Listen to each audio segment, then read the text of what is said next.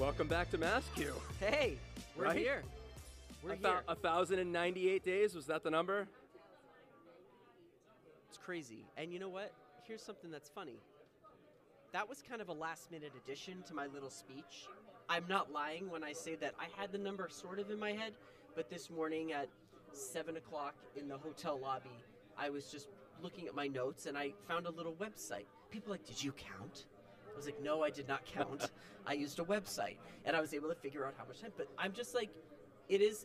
You know, when we transition back to something that we love, I think that people hold on to things a little bit, and like it's interesting how we've all kind of fall back on using that number, 1,098 days, which represents, like, when you think like so much of what has happened during that time. It's really remarkable. We should probably introduce ourselves. Yeah, I'm Brandon Hall. I'm Chris Goslin. Hi, everyone. I don't know where to look. Savvy. So you're the first official guest of the newly redesigned broadcast booth, also known as MassQ Live, sponsored by Pro AV Systems. Yeah, it's pretty awesome. Yeah. So we thought we'd just have a conversation and just talk for a little bit, right? And just catch up and see. So what is your... So I'm going to jump right in. Savvy's our executive director, and you are not new to MassQ. I'm not. So tell us a little bit about that. Like, what's your history? Like, what does MassQ mean to you in the work that you've done as an educator? So my first year teaching, I came to MassQ. Start over, because I don't think... Okay. Yeah. So you were competitive. I'm competitive. You're competitive. Competitive. So that's where your MassQ story starts. That's where we'll kick it off. Okay, I'm a competitive person, and there was a game, and the game was a scavenger hunt through the vendor hall. Oh. And so I did the scavenger hunt, went through the vendor hall, and thought that, you know, the other 2,000 people in attendance were also playing the game, because it had been sent out in advance. Everyone else apparently was, you know, looking for vendor sessions, looking for, like, the keynote, all of that stuff, and did not get directly to the game as I did. So one of those things was that I had to take a selfie with a vendor, and then that picture went up on all of the screens. Like the big screens we have because all there were around. supposed to be hundreds of these Hundreds of pictures, people. but no one else was playing except me. So it was just my face on all of the screens, my Twitter selfie. So it feels very full circle to see my picture back on the screens. This time a headshot and not a selfie, which is very nice. Yeah. So tell us a little bit about what you did as a science educator at Madison Park Vocational High School. Did I get it right? Madison Park Technical Vocational I knew High I missed a School word there. in Roxbury, Massachusetts. Tell us about that amazing place. It is an absolutely incredible place. I taught physics. I co-taught with my colleague Joe Persad, who's here today, which is fun. A lot of my former colleagues are here, which is phenomenal. And we taught physics to 9th grade students. We use a lot. Ed tech has been a huge part of my life for a long time. I know we talked about that on the podcast. So we used a lot of apps and stuff once, you know, when the pandemic hit. When I started at Madison, my kids didn't have laptops. And then we would get grants, and so we'd have a class set here and there, and then, you know, everybody had a Chromebook all of a sudden. And so we learned so much. You know, even as two educators who are already pretty tech savvy, we learned so much more through the incredible professional development that we were provided during the pandemic, and kept that kind of going in our classroom. And yeah, it was phenomenal. It was great. So I guess, you know, one of the things we did talk about on the podcast was your journey as a middle schooler who started out in a one-to-one program in Maine, and then becomes an educator who's going to be in a one-to-one program. I think, and we talked about this on the podcast too. Yeah. So you should probably listen to the podcast. Just listen to the podcast. To the podcast, guys. Everybody should listen to the podcast. So I thought about, and I said this to Chris a couple of minutes ago, was I walked around the vendor floor real quick and listened to the corporate partners and thought in 2019, man, I wish I had this right. at our school, and now we do. Right. What way does MassCue sort of lead going forward with the tech that's going to happen across the state? Yeah, I think that's a great question, and I think what I'm really excited about is our survey that's coming out today at the ice cream hour is when we are going to release our survey, which is so exciting. But we don't know. I don't think anybody really has a full picture yet of what educators and administrators and media specialists and tech directors, like, what does everybody need? What does everybody want? I think that we need a better picture of that. And so I'm very excited for our survey to come out so that we can hear from people who have been a part of our community, but also people who haven't been a part of our community, and really take a look at what we can provide the Commonwealth of Massachusetts. This is MassCue. That stands for Massachusetts, in case you were wondering. And so we need to serve the entire state. And so hopefully this survey will allow us to have some data to look at, and like Michael Bonner said in his speech, use data for good. And that's our next step. Yeah.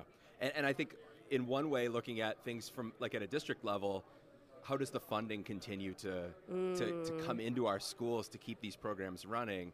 And I think one thing MassCue can be is a great advocate for educators as a group, as a special interest group, to be able to go to the State House and say, these are the things that educators are in need of. Yeah. These are the things we need to continue doing in order to stay at the forefront. Yeah, and that's, once we have the information about what our community wants and needs, then we can be the best advocates possible for them.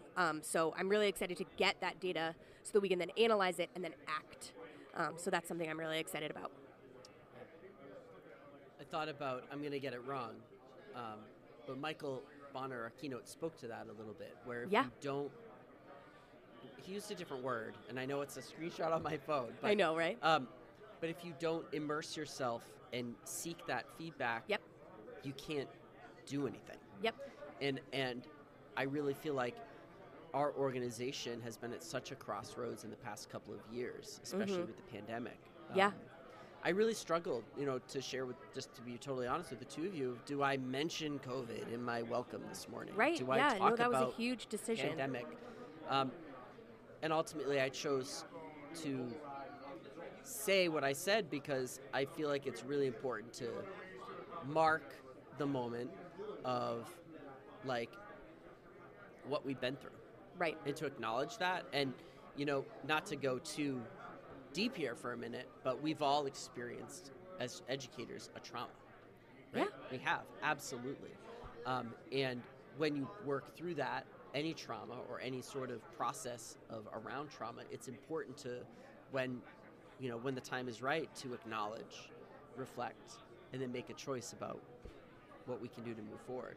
And I think that's why I'm really excited about a survey. I don't think anyone's we've never been as excited about collecting a survey as we are now, but because I feel like so much of what we do has changed in a way.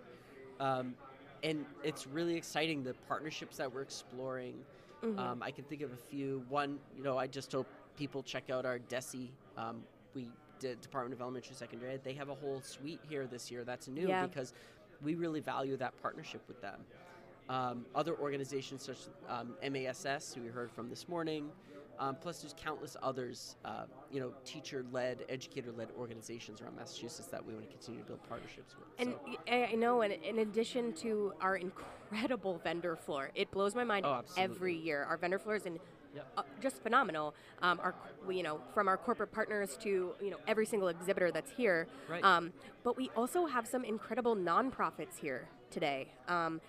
Who are really doing work, in tandem with us in a variety of capacities. And they're kind of in a new area.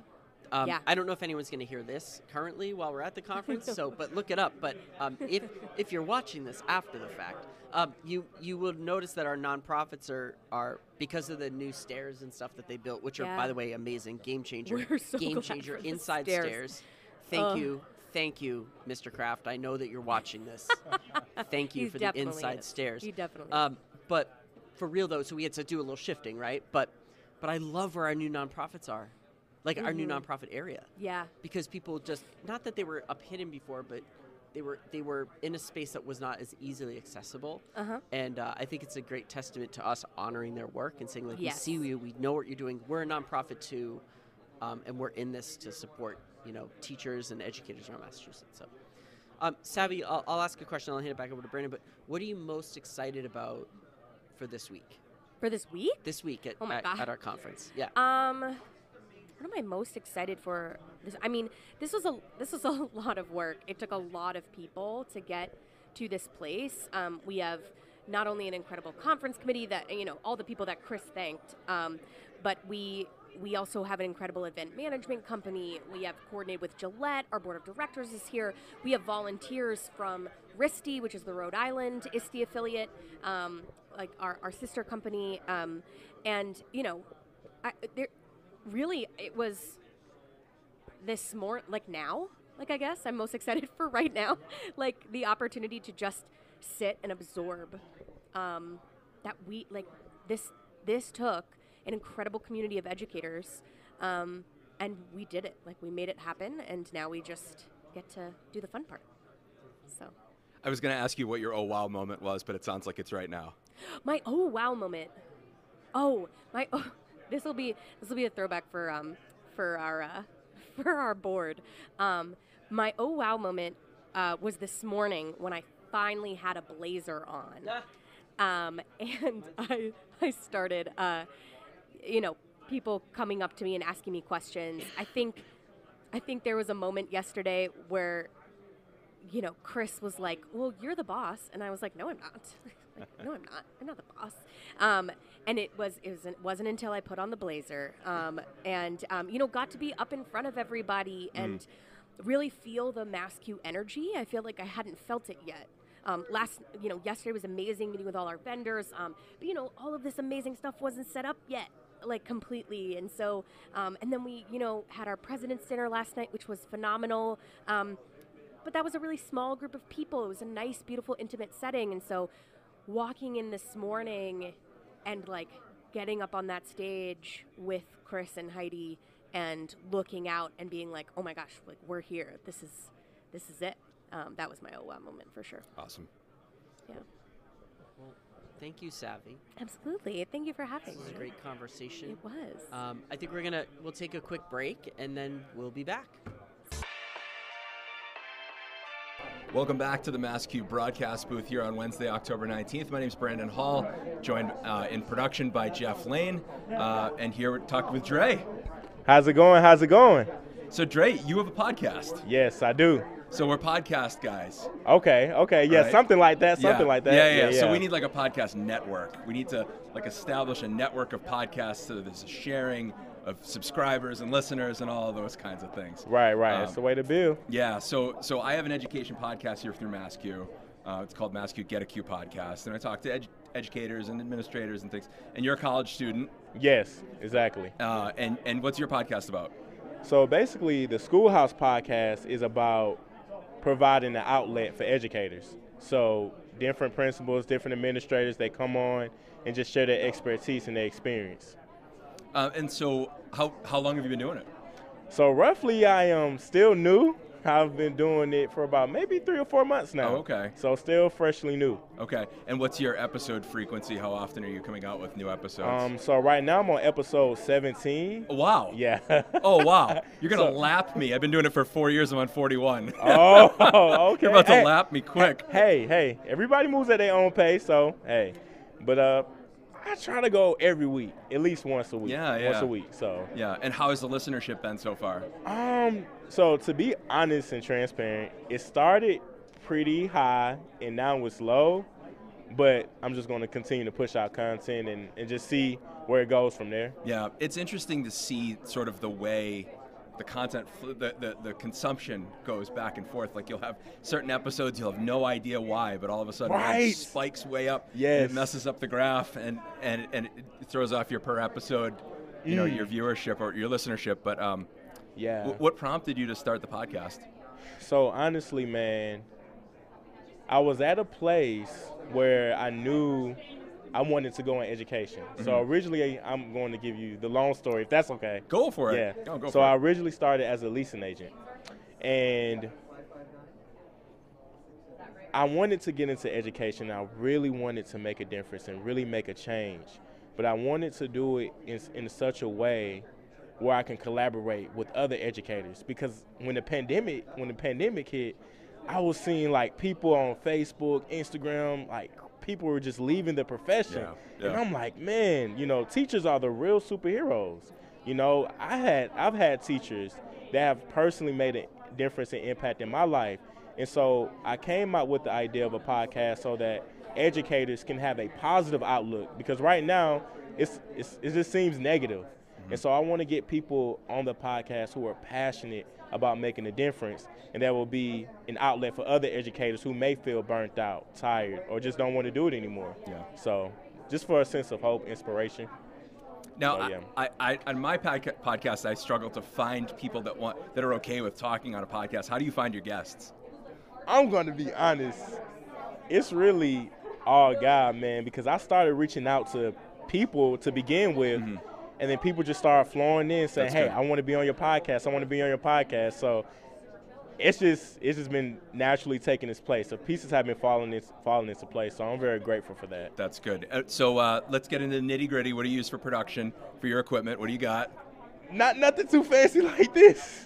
I want to get like this eventually, but I use my laptop. Yep. So I use StreamYard. Okay. So I use StreamYard, my laptop, and that's about it. Yeah. And then I'll download the video format, and then I'll take the audio from the video, upload it on Anchor, and then it distributes out to Anchor is the best. Yeah. God, I love Anchor. Yeah. We do ours through Anchor. We were early adopters on Anchor like 4 or 5 years ago. Oh, really? And before it was bought by Spotify, and it was really bare bones, but they sent your podcast to everyone, and it was hard to find a company that would do it for free. Right. Because we started with SoundCloud. We started with SoundCloud, okay. And you only get a certain amount of minutes. You get like 180 minutes of content that you can keep on there. So I always felt like a struggling performer. Like I was trying to figure out how many minutes I could move around and like delete old episodes or keep new episodes coming in. Wow. Yeah. So it was tough to create the feed for it then, but now it's not, with Spotify taking over for Anchor, it's just awesome. I didn't know that Spotify brought out Anchor. I didn't know that. Yeah. Okay. And so you can get with the video content on Anchor too. You can upload the video right there. You can do a video and the regular audio podcast. I've been seeing that, but I don't know how to go about that. Yeah. I think I would just upload the video from StreamYard, and then I don't know if they do the whole video. Yep. No, you can do that with StreamYard. Yeah. Oh, that's my. Make sure you come back to the broadcast booth alone. Okay. Got you. Yeah. So with StreamYard's great for that. We did another podcast that actually Jeff, who's in production here, company that we work for separately. We use StreamYard. One person is in England. One person is in LA, and I'm here in Boston. And the three of us get on video and do the podcast and use StreamYard. It's great. Oh, wow. Yeah. Okay. That's pretty cool. It's pretty cool that you can do that kind of stuff now, right? It was never even thought of before. Yeah, podcasting is taking off right now. A lot of people are starting podcasting, and the technology has evolved. So. And so I got to ask, what's your favorite podcast that's out there that's not your own? That's not my own. And you don't have to say Get a Q, because I would. I would be like, I would accept the compliment, but then I'd feel like, there's a little bit going on there. Right. So it's two of them. Yep. But it's one called The Mass Impact. That's more education driven. The host is Eric Thomas, the hip hop preacher. I'm not sure if you heard of him. I think so. Yeah, and he has The Mass Impact and another one called Secret to Success. Okay. So more like personal development, keeps me motivated. So. Yeah. Any entertainment podcasts that you listen to, or news, or anything like that? So there's one that I listened to one that was like entertaining. It was interesting, but I'm not really into like listen to entertainment. Yeah. I listen to sports, like the Athlete Pack, the podcast. Yeah. I listen to that periodically. So yeah. Do you have a guilty pleasure podcast that you wouldn't tell anyone you'd listen to? It's like the one you get in the car and you listen to it when nobody's around. No, I don't. But I do have one that that may be good for people to listen to, called Earn Your Leisure. It talks about like financial literacy and stocks and stuff like that. So yeah. The most recent one I listened to that was that I loved was Missed Fortune. Missed Fortune, yeah. It was about these guys that are out searching for, there's like a box in the middle of the Rocky Mountains somewhere that's been hidden. There's a 21-line poem of clues, and there's millions of dollars worth of gold and jewels inside of it, and these guys are trying to find it. Oh, and it's wow. a podcast about their experience of trying to find it. It's wild. Yeah. That's pretty interesting. Yeah. That's pretty cool. I like that. Yeah. So you come up here for the conference. What are your sort of expectations for the rest of what you're going to do for the rest of the time here? Man, I'm honestly just looking to connect with people. You know, hopefully I can walk away with some good relationships and hopefully learn, observe, and just get to connect with people. So that's pretty much what I'm looking to take away from the conference. Yeah. And this is a great place to do that. It really is. This is my 4th or 5th time attending, and every time I come out with something new, I'm like, man, I wish I had known that before, but I'm going to take this back to my school district and use it. Oh, yeah, most definitely. Yeah. And so 2 years or so, you're going to be looking to be in the classroom? Well, so 2 years from now, I'm looking to be not necessarily in the classroom. I'll be a school psychologist. Oh, okay. So I'll be going to different schools and helping with IEPs and helping students that deal with trauma. So looking forward to doing that. And also speaking. I want to travel and speak to different, similar to what the presenters are doing here, just traveling, speaking to different educators and professors and things like that. Yeah, very cool. Well, Dre, thank you so much for coming on with us here. Oh, yeah, thank you for having me. Yeah, I wasn't expecting this. I was not. Well, you should absolutely go on down. It's Schoolhouse. The Schoolhouse Podcast. The Schoolhouse Podcast. Check out the Schoolhouse Podcast. You can find it on Spotify, Apple, Google, all of the regular platforms. Exactly, yeah, great. Yes. All right, great. Thank you so much, and we'll be back. Hi everyone, Chris Goslin here. I'm here with the amazing Michael Bonner, our keynote for our fall conference. We're going to be joined by Brandon Hall hopefully soon. He might jump into the shot here. Who knows, maybe he's under the desk. I don't know where he is, but he'll show up and jump right in. But, Michael, I just want to say how absolutely honored we are that you were able to come and spend time with us here at MassQ. I am blown away. I'm honored myself. I think I've told you thank you 1,000 times, and I will say it over and over again. For me as a teacher, I think it's great to always be in a space with other people that create and to see all the different vendors and meeting the amazing educators. And even in my breakout session at Fireside Chat, I was taking notes from other people about what can I do to do differently in my classroom. So I like that because it's just all about a collaboration. This is one of the best conferences I've ever attended and spoken at, and it's magic happening. That's really awesome. That's really great to hear. I mean, we obviously, there's a lot of work that goes into this experience, a lot of planning. And as you know, I mean, 1,098 days, right? Like that's the last time we were gathered here, so it's a long time coming. And anyway, so I just want to talk to you a little bit more about, let's dive in a little bit to what you talked about during your keynote today. I love your idea. I want to first talk about self-efficacy. Like that is so, I've heard, and I've talked about it, I'm an assistant principal, my day job, right? And we talk a lot about collective efficacy in that work. But can you tell us a little bit more about how, you came to having self-efficacy be something that you present to teachers when you meet with them around the country? Yeah, so collective efficacy is essential because you're trying to get the environment to be suitable enough for individuals to learn to have a great time. Self-efficacy deals with more so the individual and getting that child to have the confidence, right? So for me, what I've recognized in my work in these last 10 years have been going by fast. When you really want to reach a child, how can you connect with them? Of course, you have those that will listen to the curriculum. You have those that will basically respect you, but you have some environments in certain situations where they are not budging if you can't connect with them. So for me, self-efficacy really is the teachers' ability to adapt and be flexible to learn about other cultures so that they can design an even better lesson and design an even better experience so that kids can learn.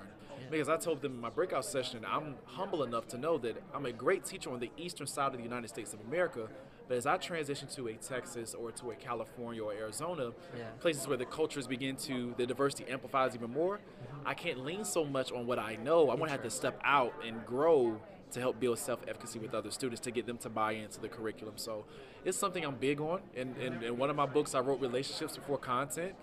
I believe content is essential, but I also believe that establishing a relationship, creates that magic too. Tell me more about relationships. Oh. Like, what's your biggest piece of advice to maybe a teacher who's thinking, I could do a better job building relationships with my students, or wants to work on that? So what I've learned is that you have to be comfortable with being uncomfortable. So for this past weekend, here's a good example. We have fourth graders that come into our school. We're fourth through eighth grade, and in order to get them to buy in, it's an expectation for the staff. You must memorize every child's name and be able to pronounce it correctly, which is mind-blowing, right? Yep. So once we do that, they encourage to build relationships. So I went to 2 birthday parties this weekend. I was tired, Chris. I did not want to go to the birthday party. I wanted to lay in my blanket. I wanted to relax. I wanted to not grade papers, do anything about education. But when we showed up, a coworker and I, to the actual birthday party, the kids' eyes lit up, and their parents were excited, and we took pictures and we hugged and we laughed. We only stayed for 5 to 10 minutes, but that memory for them is going to be forever ingrained. Sure. That experience for them. So for teachers, I would tell them, be okay with being uncomfortable. There's going to be things we don't know everything in regards to children's dynamics or their homegoing or what's going on at home or anything they've been dealing with. So being intentional about stepping out and trying to meet them where they're at works wonders. I have 5 kids now in the back of my mind that I'm going to have to do that this weekend because this weekend school hasn't been the greatest for them, right? So before I let that pattern continue of behavior that's not acceptable in meeting expectations in my class, how can I be proactive and try to stop it before it becomes worse? What about relationships with parents, families, and caregivers? Huge.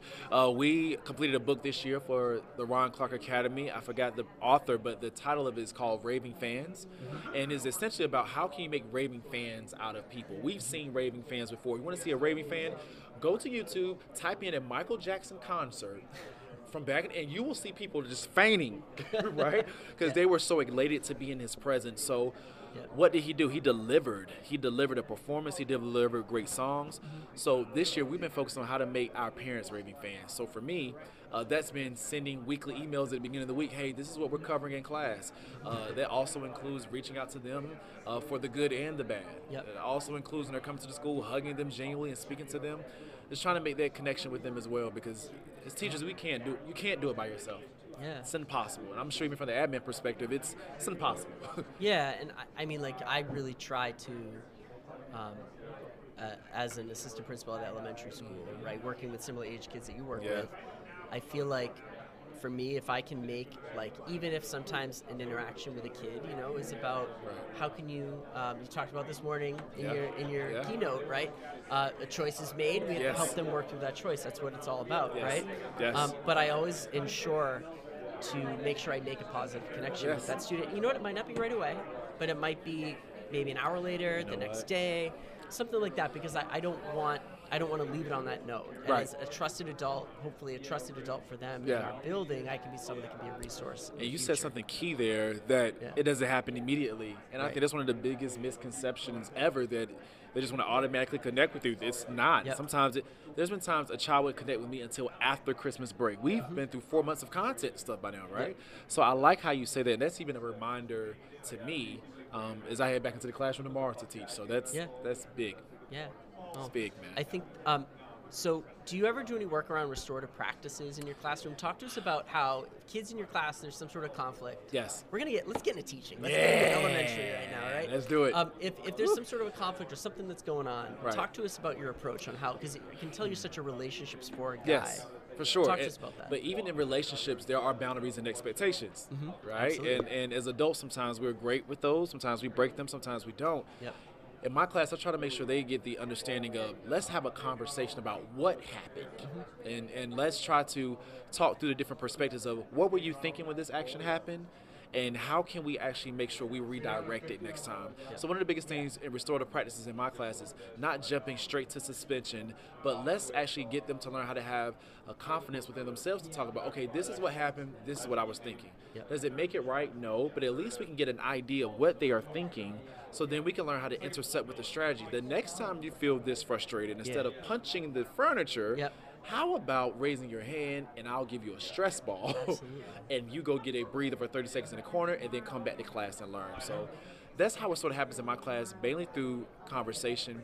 But also restorative practices, making sure I maintain a healthy climate and culture for the school. So I stick to the expectations of the consequence, right? So if a child, unfortunately, says some verbal disrespectful words to teachers, then you're going to get the consequence. But, baby, let's talk about what happened in this so we can avoid it next time. Yeah, you're setting the tone. Setting the tone. Right? And you're teaching the skills. And that's what I talk about with parents all the time. In those difficult conversations, it's like, we're here to help your child grow. They're in elementary school. Right? And that's okay. They're going to make mistakes. My job is to help you be the best kid that you can be. And you know, Chris, I've even found out, I'm going to get comfortable now because I like this. This is not, so I've even found out as well that it's the follow-up that's the magic. Like after you redirect them, after you tell them this is what they better do the next time, like the follow-up the next morning or afternoon or at the birthday party on the weekend, that's where the true magic takes place at, because to them it shows, oh, they're really invested in me to follow back up with me. So that's been something that's been key in my class, the conversation, the follow-up, and also the communication with the parents and stuff as well. Hey, I love your baby. I love them so much. Today they had a little situation where they messed up, but we've talked, we've had the conversation, and they promised me they're going to fix it. And that lets the parents know I'm not attacking them, and that lets them know, well, maybe I don't need to jump down their throat when you talk to them as well. So, and that you're partnering with them to help their child. Partnering with them to help the child. That's how I know you're an amazing teacher and leader, because that partnering piece is essential, especially right now with so much stress going on. Because if we feel the stress, I'm sure the parents feel the stress inside of the homes and stuff as well. So, great point. Great point. So I want to turn it back to technology. Sure, let's get to it. Digital learning in. What do you think right now? There's always like you hear these podcasts conversations about trends. What are the trends right now? And and that's good. Like great, that's part of the reason why we come to events like Master. We want to know. We want to be up to speed about what's going on. But what do you think? You talked about it a little bit this morning in your keynote. What are maybe the top couple of really exciting things that you're seeing as you travel around the country, go to all these different schools, maybe some of the work that you do at Ron Clark Academy, what are the most exciting things that are on the horizon for you right now? Well, some of the things I've seen going around the country is there was a school, I think it was Plano, Illinois. Their entire high school was revamping and building a new library where it's a workspace. And also they were building they had an actual merchandise t-shirt printing shop in the high school. So local businesses will hire the high school students to print the shirts for them. In my mind, I'm thinking as we operate in capitalism and entrepreneurship in the world, you're giving them a skill set that isn't traditionally taught, which is huge. They had a chef in the kitchen right across where kids can go in and learn, and the teacher had a docu-cam on top of the stove, and they will follow behind them. Powerful. A lot of things I'm seeing across the country, and I hope it's embraced more, is student leadership, and not only in their learning, but the products they're creating.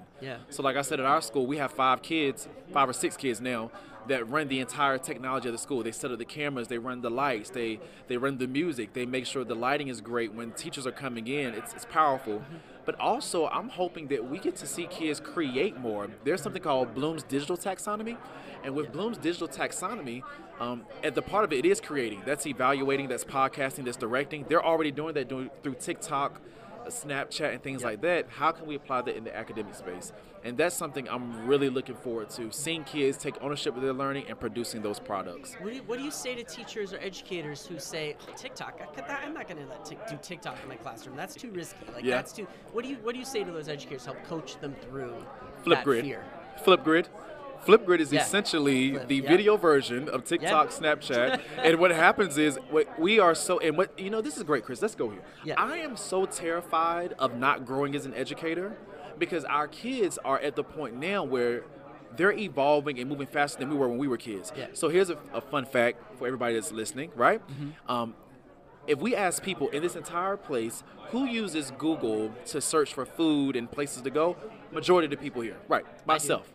But Forbes released an article in January that TikTok has surpassed Google and Facebook as the most used search engine. That's crazy. So that lets me know that they are already moving down this hill faster than what we're doing. And if we don't shift and change, we're going to be left behind. We're going to be the teachers that we're talking about, I missed the digital projector, and they're on the Oculus goggles, right? So that for teachers that are apprehensive, embrace it, because it's not easy.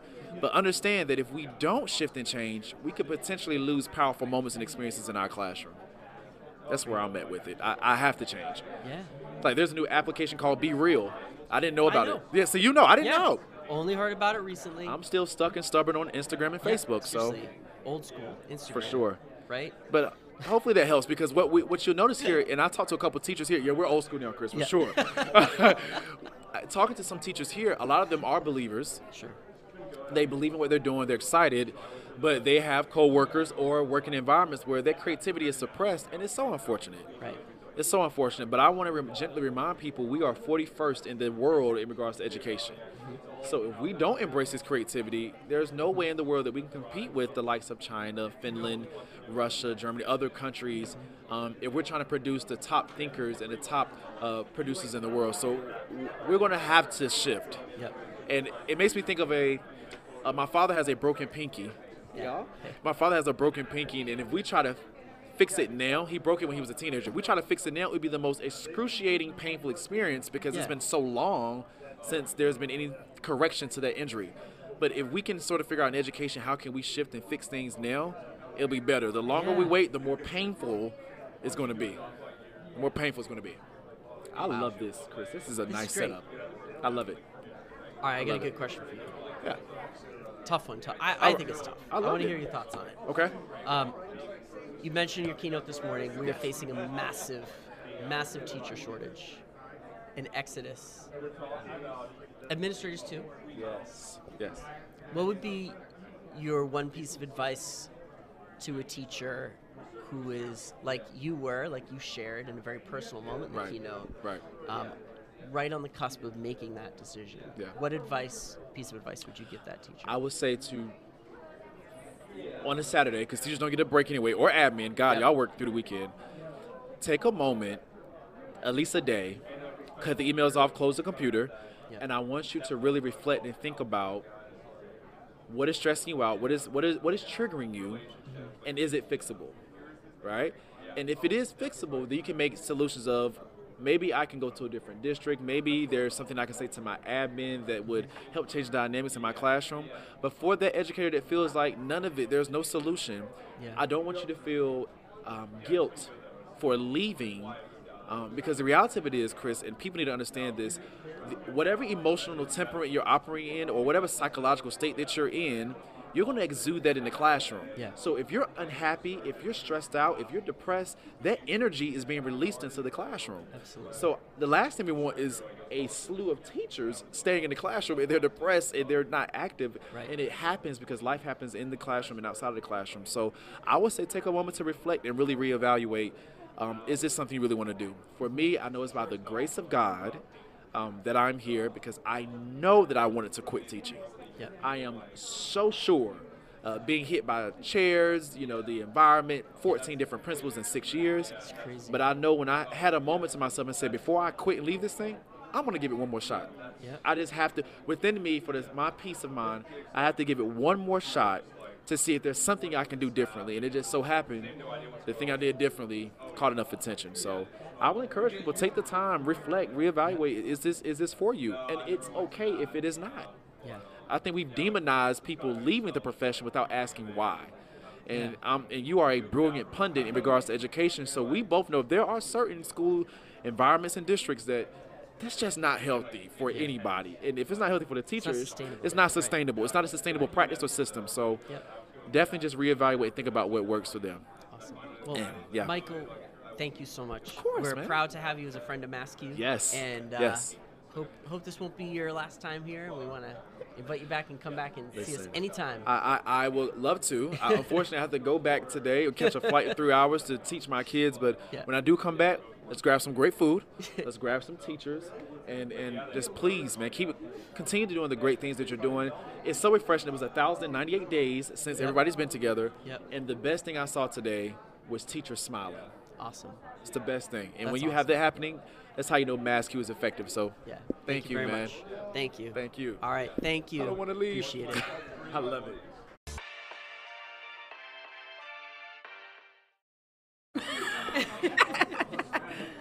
Oh, there we are on the screen. Yeah, hey. Hey, I'm Colleen Terrell. I'm the Director of Technology and Digital Learning for Seekonk Public Schools, and I'm also a board member for MassCue. I'm the co-chair of INA, which is Influence and Advocacy, and our champions.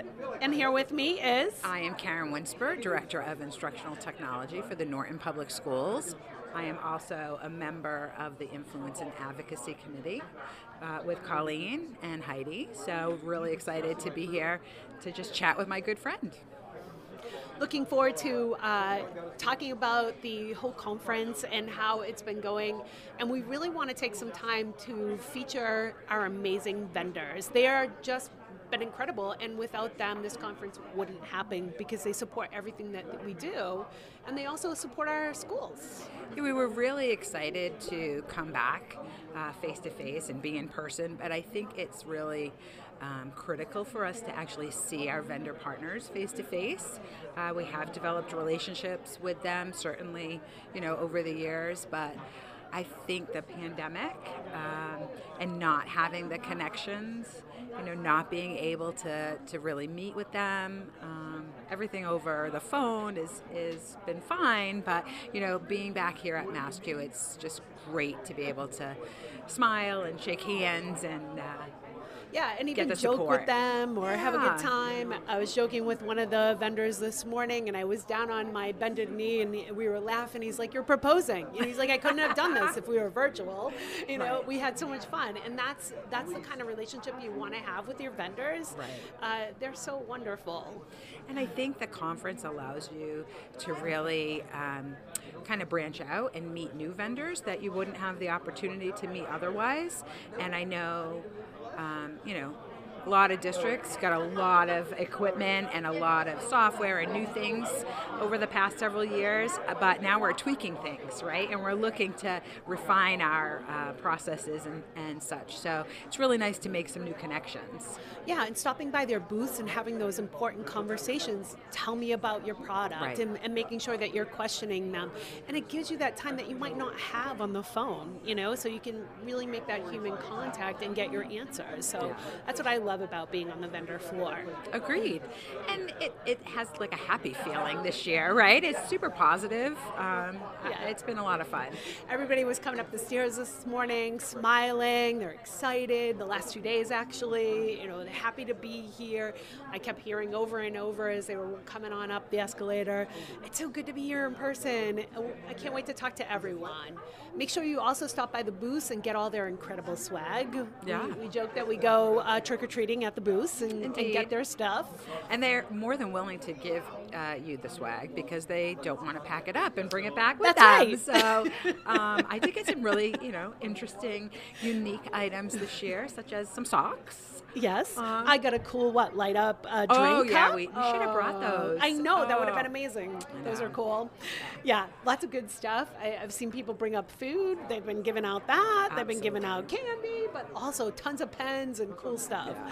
But I do think, on a serious note, we really are so appreciative of all of the support from the vendors and, look forward to continuing the partnerships for the many years ahead. Exactly. And we want to make sure that they're happy and things are going well for them and want to thank them very much for all that they do for us here at the conference and every day. Yes. All right. It's great. Thank you.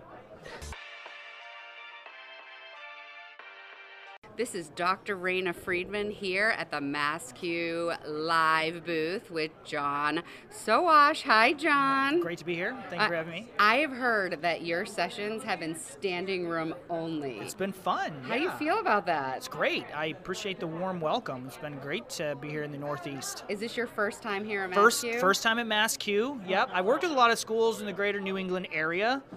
And a lot of them said, "Oh, you got to come to MassCue." So here I am. And could you tell us about the work that you actually do? Sure. So it's pretty straightforward. I help schools use Google and Chromebooks in interesting ways. So I work with teachers, students, I've done parent seminars and workshops, just helping them utilize the great products that we're familiar with, docs, slides, classroom, but to do interesting things, go beyond the traditional, worksheets and things like that. Okay. So if you don't mind me asking, what got you into that line of work? Yes, it's quite an interesting story. It was very accidental. This was not a career plan. Okay. So I was a teacher, taught high school science. I'm from Michigan, so I taught outside of Detroit. And all you Tom Brady fans? Absolutely. We grew him up there, so all of you guys in New England have us to thank for all those championships. Sorry for interrupting. Go ahead. No, big Michigan, football fan. That's where my head goes. Yep, that's exactly. I watched him win a national championship in 1997. Absolutely. There you go. So, anyways, I was in the classroom, and a lot of people probably had this experience. My first few years teaching was when the transition from we had a computer lab that you would go to like once a semester. Everybody had their tech lesson. Yeah. And then they gave every kid an iPad. Oh. And there were not one-to-one programs at the time. So it was brand new, and no one knew what to do. There were no books. There were no conferences. Nobody else had done it. So you had to figure it out. And that's what we started to do. And probably one of the most beneficial things I did is I started a blog back in 2007, something like that. And I just was sharing my thoughts, the good and the bad. And over time, I shared conferences. And then one time a school district was like, hey, will you come and share some of the things you're doing? I was like, sure. Like, and we'll pay you. I was like, whoa. Getting paid is awesome. You guys pay people to do this? I was just going to come for free. Decade later, that's what I do full time. So quite accidental, but I love it. I love working with teachers. Teachers are great. Technology is a lot of fun. So put the two together, and it's a fun job. And so what have you been sharing here at MassCue? And then I believe you still have a session left if anyone wants to catch you. Yep. So several things. I did a Chromebook session. Again, my focus is, Chromebooks, they're cheap. A lot of schools bought them because either they're inexpensive or they needed them for testing or remote learning, which is fine. But there's so much more you can do with them. So I teach, show teachers, some creative, innovative ways you can use them, cool apps, project examples, student podcasting, video creation, my Mount Rushmore project. There's lots of different things. So I did that, some Google Classroom sessions, and then I've got an admin, and so I do the admin stuff as well. That's the one that's coming up. So all of you admins still left in the building, not back at your schools, definitely check out the Google admin session. So now, what do you think is the most underrated Google tool that people don't know about, that they should? It's a great question. Great question. So right now, I'm really fascinated by Google Docs. Yeah. And most people's like, oh, Google Docs, word processing. So Google has introduced these things called smart chips. I just knew you were going to go there. Yep. So, I mean, if you think back, at one point in history, the concept of a hyperlink was revolutionary. Do you know Roger Wagner with HyperDocs, the Hyper Studio? I know a little bit about it, yeah. Yeah, that's back where in the it all day. started. Crazy, all you Roger Wagner fans. Well, the hyperlink has been pretty much unchanged that is forever. That has been well needed. So a smart chip is essentially a hyperlink, but it's much richer. Yes.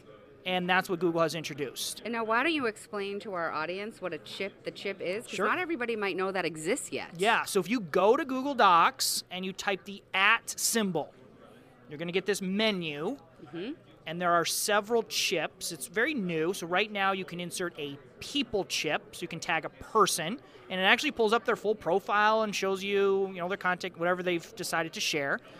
So people chips. Calendar chips, you can tag events in your calendar, and files. Yep. So especially linking to files that are in Google Drive, for example. Okay, is it only linking to files in Google Drive, or could somebody pull from their computer? Currently. Okay.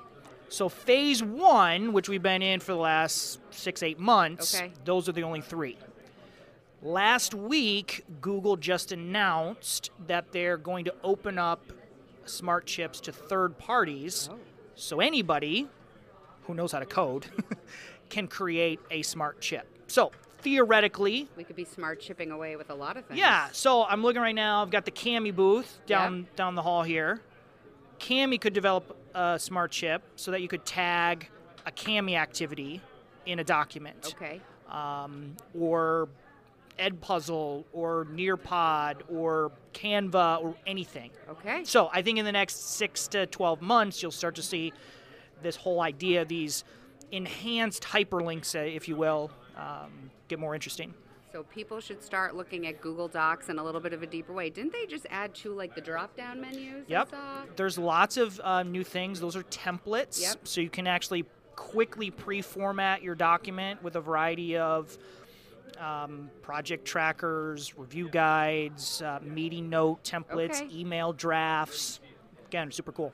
So you went with Google Docs. I often find one of the most underrated Google tools is Google Draw. Mm-hmm. And I was at your session yesterday where you shared some different things you could do with Google Draw. Do you want to share any of those with our audience? So getting outside of the worksheet, getting outside of the 8.5 by 11 style project is something that's great. So drawing and Jamboard both kind of fit that mold. Being able to sketch and draw, great for social studies, for maps. You can plot out the key things, science, do diagrams. I do graphic organizers in drawing. So both drawing and Jamboard, they have some similarities. Jamboard's a little better if you have a touch screen. Drawing is easier to use, is better if you have non-touch. And do you have a go-to Google tool? Well, it's like picking a favorite child. Sorry, maybe twins, triplets? I mean, I'm 100% Chromebook, so I only use things that are web-based so that they work on a Chromebook. So my Chromebook is I spend hours a day looking at that thing. Is there an extension or an add-on you would want to share? Yeah, so, the one that I probably use most frequently is the emoji keyboard extension, which is kind of a silly one, but I use emoji all the time. That one I use a lot. I have a URL link shortener that I use quite frequently. Color picker, so I do a lot of color matching for websites and stuff, so that's another one. Do you have a favorite? I'm always looking to learn new extensions. I actually really like the ability to poll in Google Slides. Mm-hmm. So I give PD, so when you start off with virtual PD and you want to collect the temperature in the room, not everybody is in a Zoom with the chat comfortable to even do that. So when I put it up, I put the little poll, it goes right into the slide deck. They then can get it with a QR code no matter where they are in the world and then answer the poll. Love it. I think it's a really good thing to do. The other thing, which I don't know if everyone has access to it. Alice Keeler developed one that allows you to respond to individual students when they respond to a form. Mm-hmm. I found that was missing. And she codes a lot with that stuff. So Alice is great. She's got a lot of creative ones. Alice and I, we've chatted. So we have one unique thing in common. We both have 5 kids. And I'm always impressed. I don't know how she does it. 5 kids. Her kids are a little older than mine. And all the coding and teaching and all the stuff she does. So, hey, Alice, you're doing a great job. Shout out to Alice Keeler here. All right. I think we could go into what I call the Johnny Cash Ring of Fire, where we're going to ask you some off-the-beaten-path questions. Here we go. You answer honestly. If you could be any character in any movie, who would you be and why? Got it. Okay, so the first thing that came to mind is Brad Pitt in Ocean's 11. I don't know if you've ever noticed, you got to rewatch the movie. He is eating in every single scene. He's always eating something. So you watch the movie, and so if you like snacks, that's the character you should pick. Okay, you said you had 5 kids. I do. So what is something special about your family? Well, having 5 kids is pretty unique in and of itself. Our kids are evenly spaced. We have 2, 4, 6, 8, 10, 12. 6, a 6-year-old. So 6, 8, 10, 12, 14 are the ages. So I guess having 5 kids fairly close in age is a relatively unique thing for us. What are 4 things your friends would say that you're really good at? Well, I'm known as the Google guy, the Chromebook guy, so I do that. My family would say plugging stuff in. I don't know. I guess it's a skill. So like, whenever we have to plug the DVD player in or something, I'm always the one who has to figure out which cords go where. Okay. That's 2. Yep, 2 more. If you I have accidentally become a handyman. Okay. So we have a couple of renovation projects going on. I'm not very good at anything, but I can do a little bit of plumbing, a little bit of electrical, a little bit of construction, some car maintenance. I can do a little bit of all of that. All right. Now, I know you're not from the New England area, so what is the craziest thing you've ever eaten? Well, I've eaten some weird things. I spent some time in the Philippines, so various stages of raw and partially cooked fish. I couldn't handle it, but they have a really strange delicacy over there where it's a hard-boiled egg, except the chicken is like half grown. They tried to get me to eat it. I couldn't do it. No. They tried. I'm out. All right, I got two more. If you could change anything about the way we do school, what is something that you would change and why? So I think this is a very simple change, but I think if we outlawed 8.5 by 11 assignments, it would force teachers to just look at their assignments differently. Like you don't recognize the limitations you place on yourself when you think, oh, this has to be printed, it has to be in this format. Okay. So if we eliminated 8.5 by 11, I think it would change a lot of perspectives. All right, and I'm going to bring it back to why we sat down about your work to begin with. What do you wish a Chromebook could do that it doesn't currently do? That's a good one. They're so much better today. I've been using Chromebook full time for like 7 years, and it was rough at the beginning. It was really rough. One thing, I was just chatting with the guys over the Google booth, and this feature is coming, so I'm happy. One thing I've always been envious, you've got a MacBook here. Yep. You cannot do on a Chromebook. So I work with like 5 different schools. Yep. On a Mac, you can set up 5 I know where you're Chrome going. profiles. Yep. Exactly. I know where you're going with cannot this. do that on a Chromebook. Yep. And so switching between the schools is challenging. Yep. That feature is coming. Oh, that's good to know. Little hot insider tip here, MassQ. Yeah, I'm waiting impatiently. Yes, you know what? You're right. I like that I can go back and forth between different browsers. On the Chromebook, I have to keep logging out and logging back in, which makes it kind of tedious. But I'm glad to hear that they're, Google's really good about listening to feedback and making changes. We're very fortunate to have a lot of vendors here at MassQ. John, I can't thank you enough for being here at MassQ, for choosing us to come share your goodness. Great. Good luck in your last session. Admin, you better run. There's been standing room only, I hear. And there's cookies in the vendor area. Oh, is it snack time? Yes, it's snack time. So we're going to go get a cookie and head on about our day. But thank you so much. You're welcome, Raina. And I hope everyone has an amazing rest of their day at MassQ. Welcome back to the MassQ Fall Conference. My name is Brandon Hall. We're recording live here from the MassQ Live booth. We're trying a live podcast episode here. Yeah. Woo! Co-host Neil Sonnenberg. Hello, everybody. Thank you for having me. Excited to be here. And our guests, Heidi McGregor. Hello. Hi, Heidi. And we've got Chris Goslin. What's up, Brandon? President Chris Goslin. Oh, boy. MassQ President Chris Goslin and MassQ President-elect Heidi McGregor. Welcome. Thank you. We're glad to be here.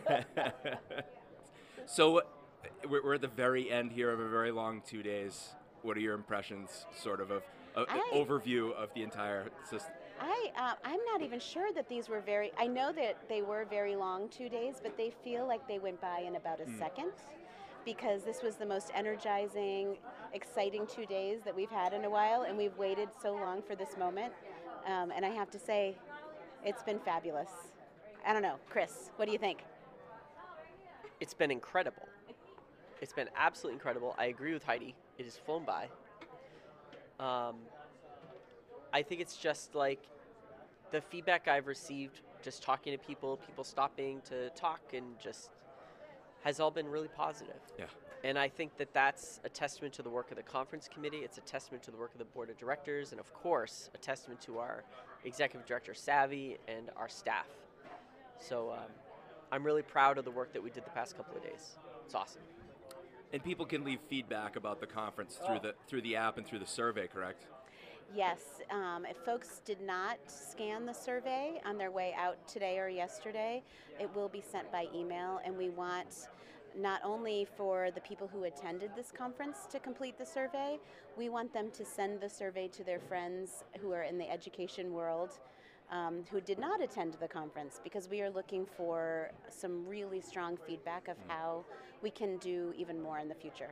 Yeah, and speaking for me, on the responsiveness of the feedback, The only complaint I heard at all in 48 hours was that the coffee got shut off too early yesterday. The coffee. And the coffee was here. The coffee. And the coffee is still and here. And it's 2:48 or whatever time it is, but and I'm drinking coffee right now. And that's we're responsive, Brandon. That's what I'm saying. We respond to people's needs. That's what I'm saying. The needs. responsiveness to the people's needs, right? The issue was there was not enough coffee yesterday, and there's plenty of coffee today. We have not been back here in 1,099 days, 98 days, right?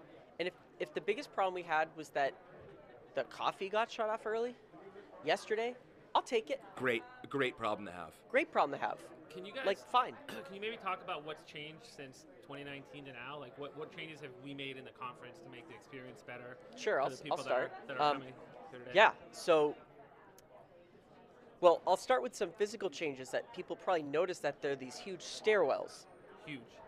And they're literally huge, but they're also a huge deal for us because it makes the space more accessible. There's a different flow. I felt a different flow this year. You go like right across from where we are, we have the stairs that go right up, and you're suddenly in the Creativity Cafe, versus having to go down to one of the entryways and out and then up the exterior stairs and back in. It just makes it a lot more accessible for our attendees and our presenters to access the different spaces. Like, I noticed that this morning because because we all have like short. Don't you always feel like when you pick sessions, you somehow pick a session that's like blue 1 or whatever way on the other side, or blue 90, and then your next session is red 1, and you have to like run across. I found it to be really actually kind of nice that I could just zoom up and down, swing through some of our interactive spaces on my way to my next session. So that's one of the big physical changes of the space. We also have this whole space that it's a vendor area down. What direction is that? North, I think? Sure. Kind of like if you were coming up the escalators into the conference and you took a right. That next year, my friends, is going to be a game changer, I think, and there's more info to come on that, but that renovation will be a big gain for us too, hopefully. And that will complete the loop, correct? It will complete the loop, and I'm hoping that we don't have too many details from Gillette yet about that, but I'm hoping that it will create an opportunity for us to have even more accessibility. But no, I think too, like changes, yes, sure, little things here and there, Neil, to answer your question, but we really wanted to work to preserve a lot of what people loved about MassQ, especially in our first year back. Heidi, what do you think? Anything come to mind? Yeah, well, we definitely did not change the ice cream or the cookies at 2 p.m. I think there would have been some problems with our membership if we had gotten rid of that. So we're never going to change that. But another thing that we've offered this year that we haven't offered in the past is that folks who can't come here in person for whatever reason, we do have an on-demand option for this conference. That was a way for us to be more equitable, to provide a little more access for lots of reasons. And one of them might even be that maybe your district might be not able to find subs for you that day. You're still able to participate and engage with the conference through the on-demand option. And I have to say that the switch to the Whova app has been a game changer too. Being able to get into that, the on-demand map, where the schedule is, and then to be able to go into the schedule and pull the slide decks for all the presenters, just a huge change. I totally agree. We started with the Whova app last year during the virtual conference, and I'm so glad we kept it. One of the things, Chris and I did a session together on MassQ, looking back to look forward, and we created 2 polls that went with our session, and the session was yesterday at I think 11:30, and we're still getting responses to our poll through the Whova app. So it's really fabulous that we can still engage with folks who weren't even there to see our session at that time. We were able to capture their thoughts. I think an unsung hero for the work that we do is Delaney Conference team, the Delaney Conferences and Events. I always get their company mixed up. They're fantastic. Caitlin and Karen, who were buzzing around all the past 48 hours, even they were here bright and early on Tuesday morning getting everything set up. Their role is to interface with our vendors and also Karen works on that, and then Caitlin kind of manages all the back end for our sessions and all that. But you know, their support has been instrumental in making the on-demand happen. Right? That's the next iteration of MassQ, is making our content, making what we do more accessible and more available to more members in our community. Sorry, I was a little distracted by Neil waving at all of his fans. My fan club, they're taking pictures. Neil, they are. There's a so whole hold crew. on. Did you go to his session today? Of course they did. Did They're you go to Neil his heads. session? No, last. Oh. Okay. How was it? Oh, good. Oh, okay. Got it. Yeah, He'll sign your ID badges after. I was at their session last night at Howl at the Moon. It was a little different. Oh, that was a little different. Professional development than you're probably used to. Neil, how many people went to your session today? The most recent one? Yeah. Enough that we had to try and put it on the screens facing the football stadium, so maybe 50, 60. So I don't know. I'm saying that as a compliment to you, because I've heard that your sessions were packed, which is great. I don't know why, but I love seeing all us. I get a lot of familiar faces and a lot of new faces. Yeah. And, No, I'll tell you why, because I'll tell you why, because I've been to one of your sessions before. They're intense and they're fun, and you learn a lot. That's why. Well, thank you. I'm flattered. If you guys could see me, my face is blushing right now. But let's be serious, they're still pretty boring. Yeah, so anyway, I'm just kidding. Neil says that Google Sheets are sexy, so. I did, right. I was tweeted out. I stand by that. Google Sheets are sexy. Great. So yeah. So what about you guys? You tell us. You're MassQ veterans. What did you think? What stood out to you as being different? What were you excited about? What did you love over the past couple of days? I think honestly it's a simple thing, just looking at people's faces, whether it's MassQ or just being together and being able to collaborate and feel normal again. I think it's been a long time, and I say this to everyone, like, teachers don't get a lot of perks in their lives. If they get a free bagel on a Friday morning, they're super pumped. So to come here and be treated like the rock stars that they are, I think it's just great to see that smile on their face and the bounce in their step, and know that they're appreciated and that they're doing great work. They're doing God's work, working with children every day and dealing with all the new standards and all this stuff going on. It's great that they can get a day to come and just learn and be themselves and have fun with the vendors and do all that good stuff. I know I've spent the last 4 years working with Liz from HP, having never actually seen Liz from HP, and I met Liz from HP today, right? We've been buying devices from Liz for 4 years, and having never actually laid eyes on this person or spoken to this person in person, that the relationships with the vendors and being able to actually see them and speak to them again in person and play with their toys on their tables, or hear about the latest developments in their software. That stuff has been great, and of course, like you said, seeing people again. Most people they come in and they say, "Oh my gosh, your beard got gray." And since you took that mask, was it the mask? Did the mask do it? It did. The mask did it. But it was being in person here. Yeah. That's awesome.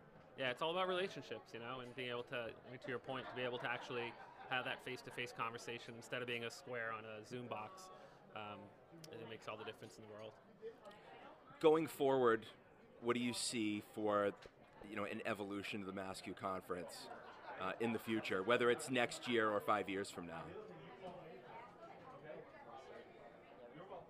Well, we've got big plans, and I think that I'm going to plug that survey one more time, because that survey that we put out yesterday is really going to inform how we move forward. We see this as a living, breathing thing, this conference, and we want it to respond to the current needs of our community.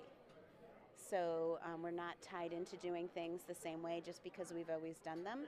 We want to make it keep it relevant because we know that it is, but we need to make sure that the way we're allowing people to access this is that we're inviting in everybody. We want everyone invited into this space, and we want it to feel like a community that's bigger than maybe it's ever been. Yeah. I totally agree with Heidi. That survey is going to be really important for us to think about the next iteration, to use that word again. I think I said it earlier.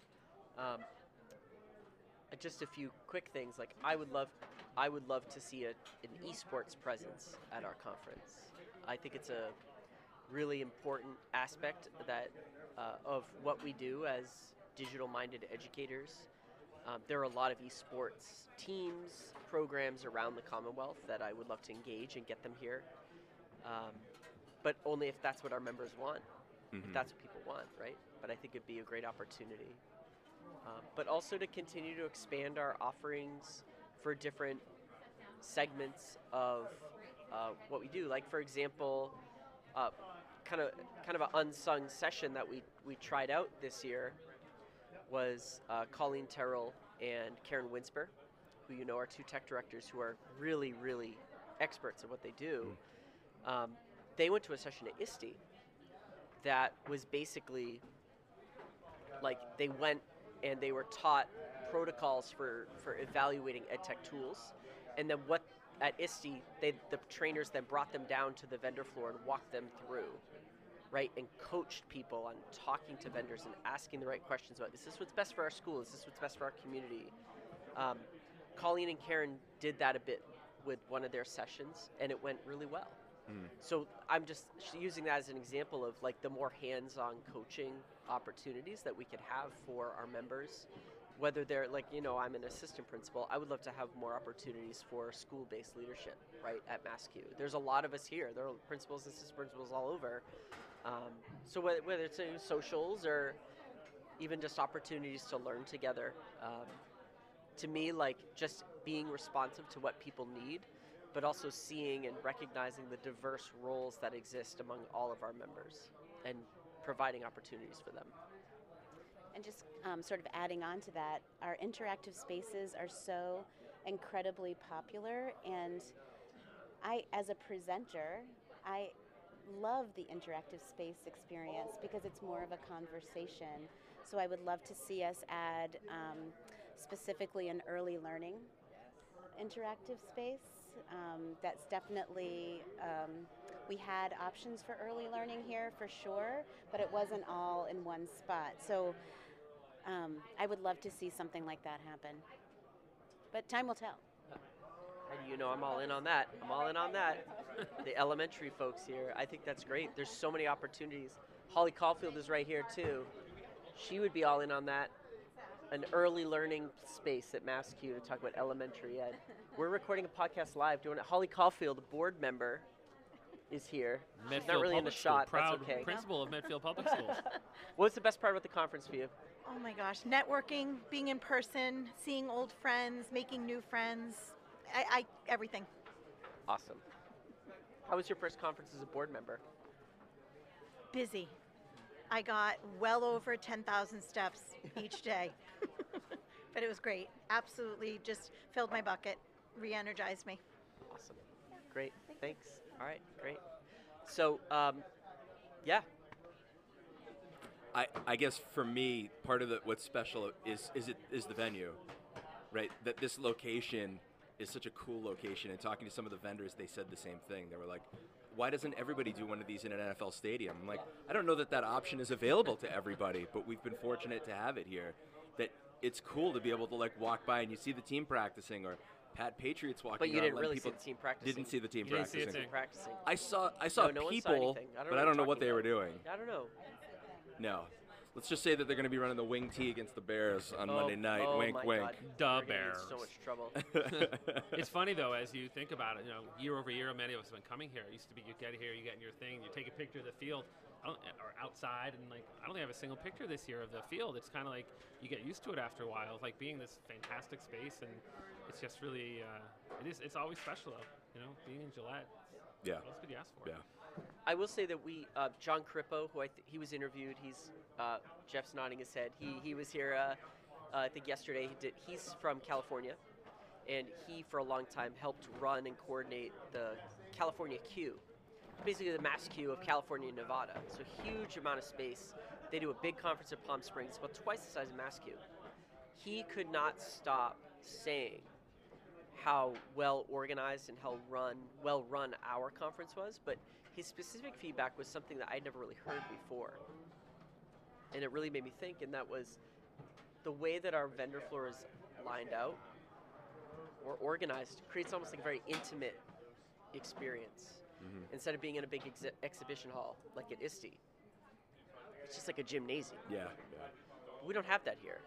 It's the ceiling's a little bit lower. Like, people are very friendly. People can connect. You can just feel comfortable going up to someone and having a conversation. So he really, he couldn't get over it.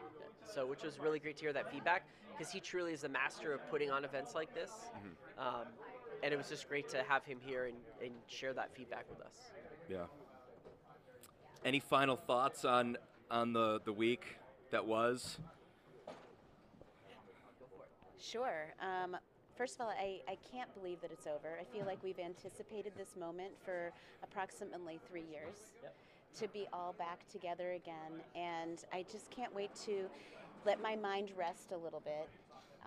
And that's when all of the new things I learned and all of the things that I want to bring back to my home district and the things that I want to discuss with the MassCue board about what went well and to really debrief this process.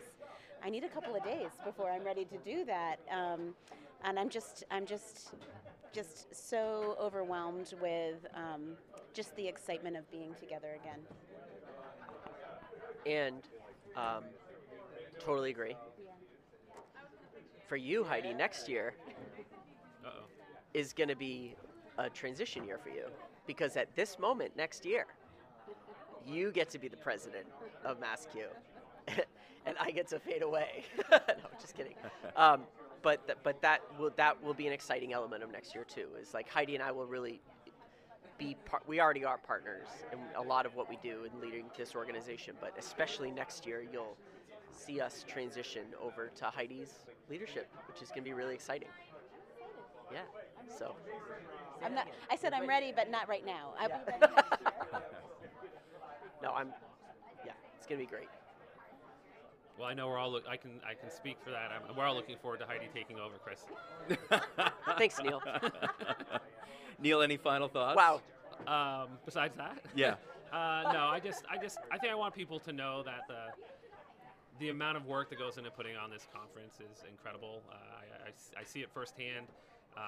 There's a handful of people on our conference committee that just do so much work, all volunteers, to make this work, in addition to the work that the people from Delaney and all the other contractors do. But it's really a group of dedicated people that have been meeting, I think for 3 years straight now we've been meeting, but without them this conference doesn't happen. So thank you, Chris and your team, and Heidi and your team, and everyone that made it happen, because it's just an incredible process, and the journey is incredible. And as Heidi said, like, I can't believe it's over. It's like we spend 12 months getting this ready, and it's like 2 days, it's gone, and I'm just happy of the way our team put it all together. Thanks. Well, that'll do it. Are you guys ready to go clean up a little bit? Sorry, yes. I can't hear you. Yes. We're going to go clean up. I don't. Yeah, sorry, I can't hear you. We're going to go tidy up Gillette. I don't follow. All right. Sorry, the mic's not working. Is this thing on? No. Anyway, for Chris Goslin and Heidi McGregor and Neil Sonnenberg, I'm Brandon Hall, closing out MassCue 2022. We will see you back here next year. See you next year.